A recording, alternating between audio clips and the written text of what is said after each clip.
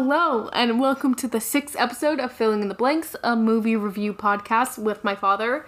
I'm your host, Emily, but you can call me Em, and this is my dad. You want to say hi? Hi. That's Ned. So this podcast is all about watching a movie and trying to remember it to give you guys our best review, and this is all recorded from the living room couch while my dad is laying down. You want to confirm that? I am laying down. Yeah. So I didn't want to play a guessing game with the movie title because you already said that you don't remember it. So the movie that we're reviewing is Fatale 2020. That's correct. Hopefully we can bring up some memories. So I'll read the usual summary that I have. After a wild one-night stand, a successful sports agent watches his perfect life slowly disappear when he discovers the sexy and mysterious woman he risked everything for is a determined police detective who entangles him in her latest investigation. As he desperately tries to put the pieces together, he falls deeper into her trap, risking his family, career, and even his life. So, for our review, we always try to cover some important categories, including plot, writing, acting, visuals, and sound design. And we'll go through those one by one, but I always have to start with the very important question: will you spoil this movie? I won't spoil it because I can't remember it. Okay. We won't go into that because you know what? The details don't really matter. So Correct. This type of movie, I guess, is different than others that we have gone into. It was a action thriller. Yeah. Was it? Yeah, it was like an action thriller. Is that what they listed at? You want me to check? Didn't feel very action-y. Thriller mystery. Okay, that's better. Okay, it was a thriller. There wasn't much mystery or thrill. But it is R-rated. Yeah, it was. So what did you think of this movie? And the plot? Not too much. What do you mean by that? My thought in it is very little. You have no thoughts on this movie. Well, I probably will have some when I remember it. All right, what's going to help you remember it? Tell me what happened. Do you want me to give a more detailed description of the plot? No. What do you mean, no? You want me to help you remember, but you don't want to... What was the name of the stars? Oh, it was Hilary Swank. Hilary Swank. Yes, I remember Michael Ealy? I think that's how you pronounce his last name. Okay. But basically, Michael Ealy played a married man who's successful, and he goes to Vegas and gets with Hilary Swank. Gets with? Yeah. Like biblically? Yeah. And then she finds out, and he lies about, his location, but it was LA, and she's also from LA, and she's a detective, and she found out that he used her, so now she kind of loops him into her plot of, trying to get her kids back into custody, and the whole... Yeah, that whole thing was real. That's right. Now I remember. Mm-hmm. The storyline on this was very unbelievable. It was disjointed and it was stretched. How would she have known when she met him in Las Vegas that he would be able to do what she wanted him to do? It didn't make any sense. She would have to know who he was beforehand. And how did she even know him before? She didn't. There was no indication that she did. Right? Yeah, there's no indication. And I think characters like hers, they always kind of rely on them just knowing all the contingencies and knowing that beforehand, which is just so weird and not... The whole thing was just not right. So the title, Fatale, is obviously alluding to the classic film noir character of femme fatale, which is right. A dangerous woman who will loop you into their drama and basically destroy the male characters' lives in one way or another, overly seductive woman. But I don't really think that kind of character trope works nowadays as well it did in the 50s. Well, yeah, that and I think the age of the character in this movie made it a little harder to. I don't think Hilary Swank is looking too bad herself. No, she looks great for her age, but usually when you think femme fatale, you don't really think of a 60-year-old. She's not 60. A 50-year-old. She's not 50 either. She's late 40s. She's mid 40s. She's 45? She's like 46. 47?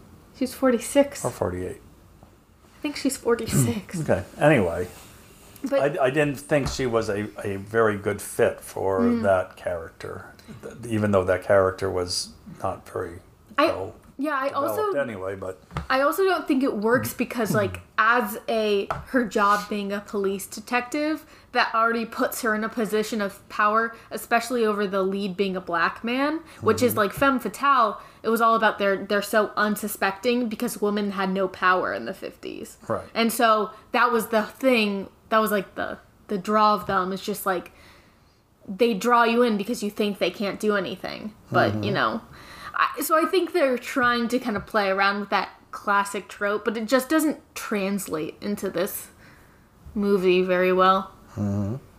But I also think it kind of just comes across girl boss, It's not really a... Girl boss? Do you know what a girl boss is? So a girl that's a boss?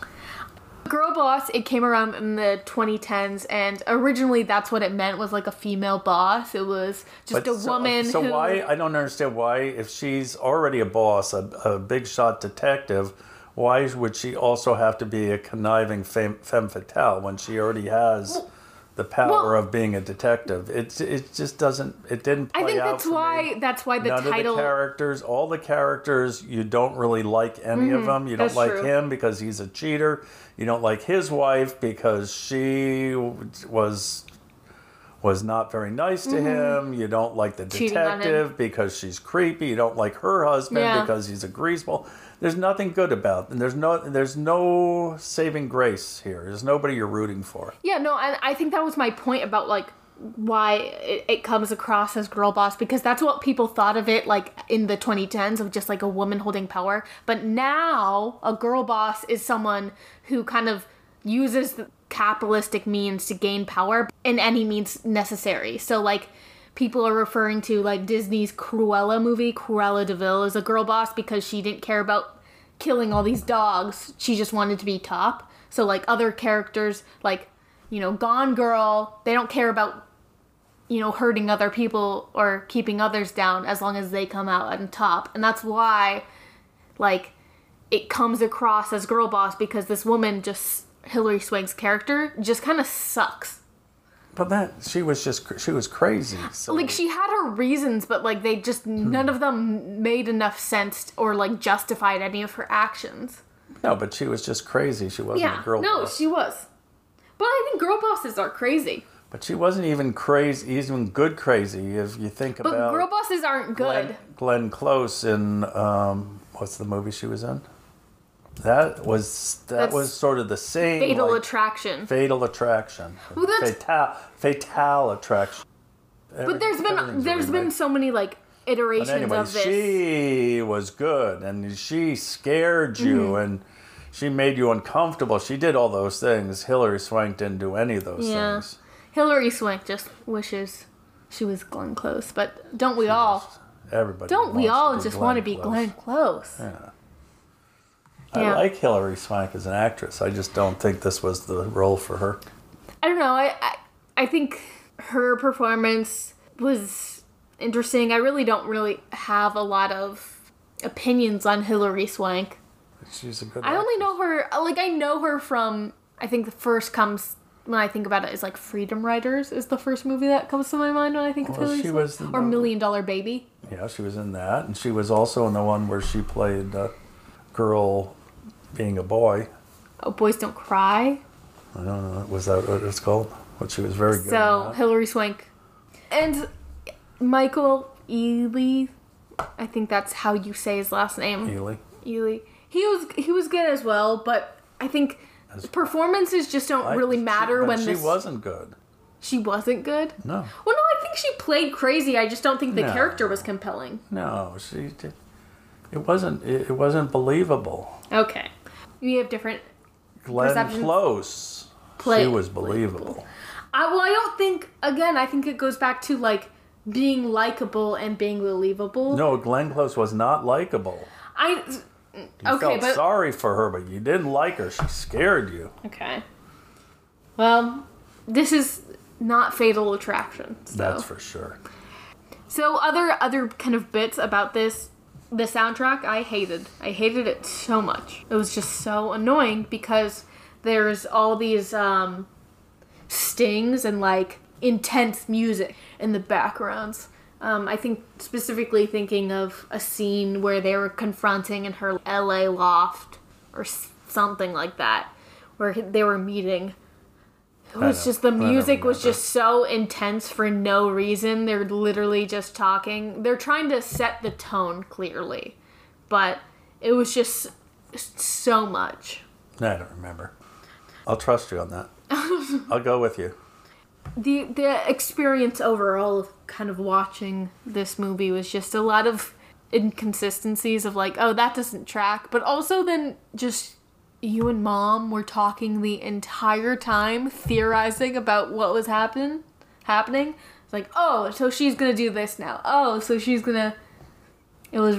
Because it was silly. Yeah. It was not well written or well scripted. Yeah, that's true. Those kind of movies do demand that the viewer. Yeah, if it's gonna be a thriller, you have to make it thrilling. Mm-hmm. And it wasn't that thrilling. Yeah. I mean, you kept thinking there was going to be some twist, some turn in it, but it didn't go anywhere. And we don't have to get into the ending because you don't remember it, but it wasn't good either. So yeah, I can't remember how it ended, but. Do you want to just take my word for it, or you want me to tell you? Well, it was not a good movie, so you can tell me. It ended with Hilary Swank and Michael.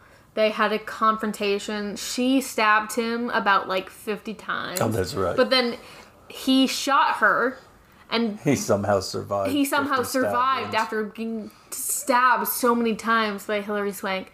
And then during the confrontation, he was recording the entire time. So he has her recorded confession. Because basically she was framing him for the murder of his wife and partner who was cheating with his wife. That makes sense, right? Yeah, no, the whole thing was... I know, my explanation made sense, is my question. The movie itself, it doesn't make sense. But she was framing him, and then he needed to kill her ex because she wanted custody over her child. And I forget, he didn't kill him, though. He did kill him by accident. He meant to just confront him, but then he lunged at him and he shot him.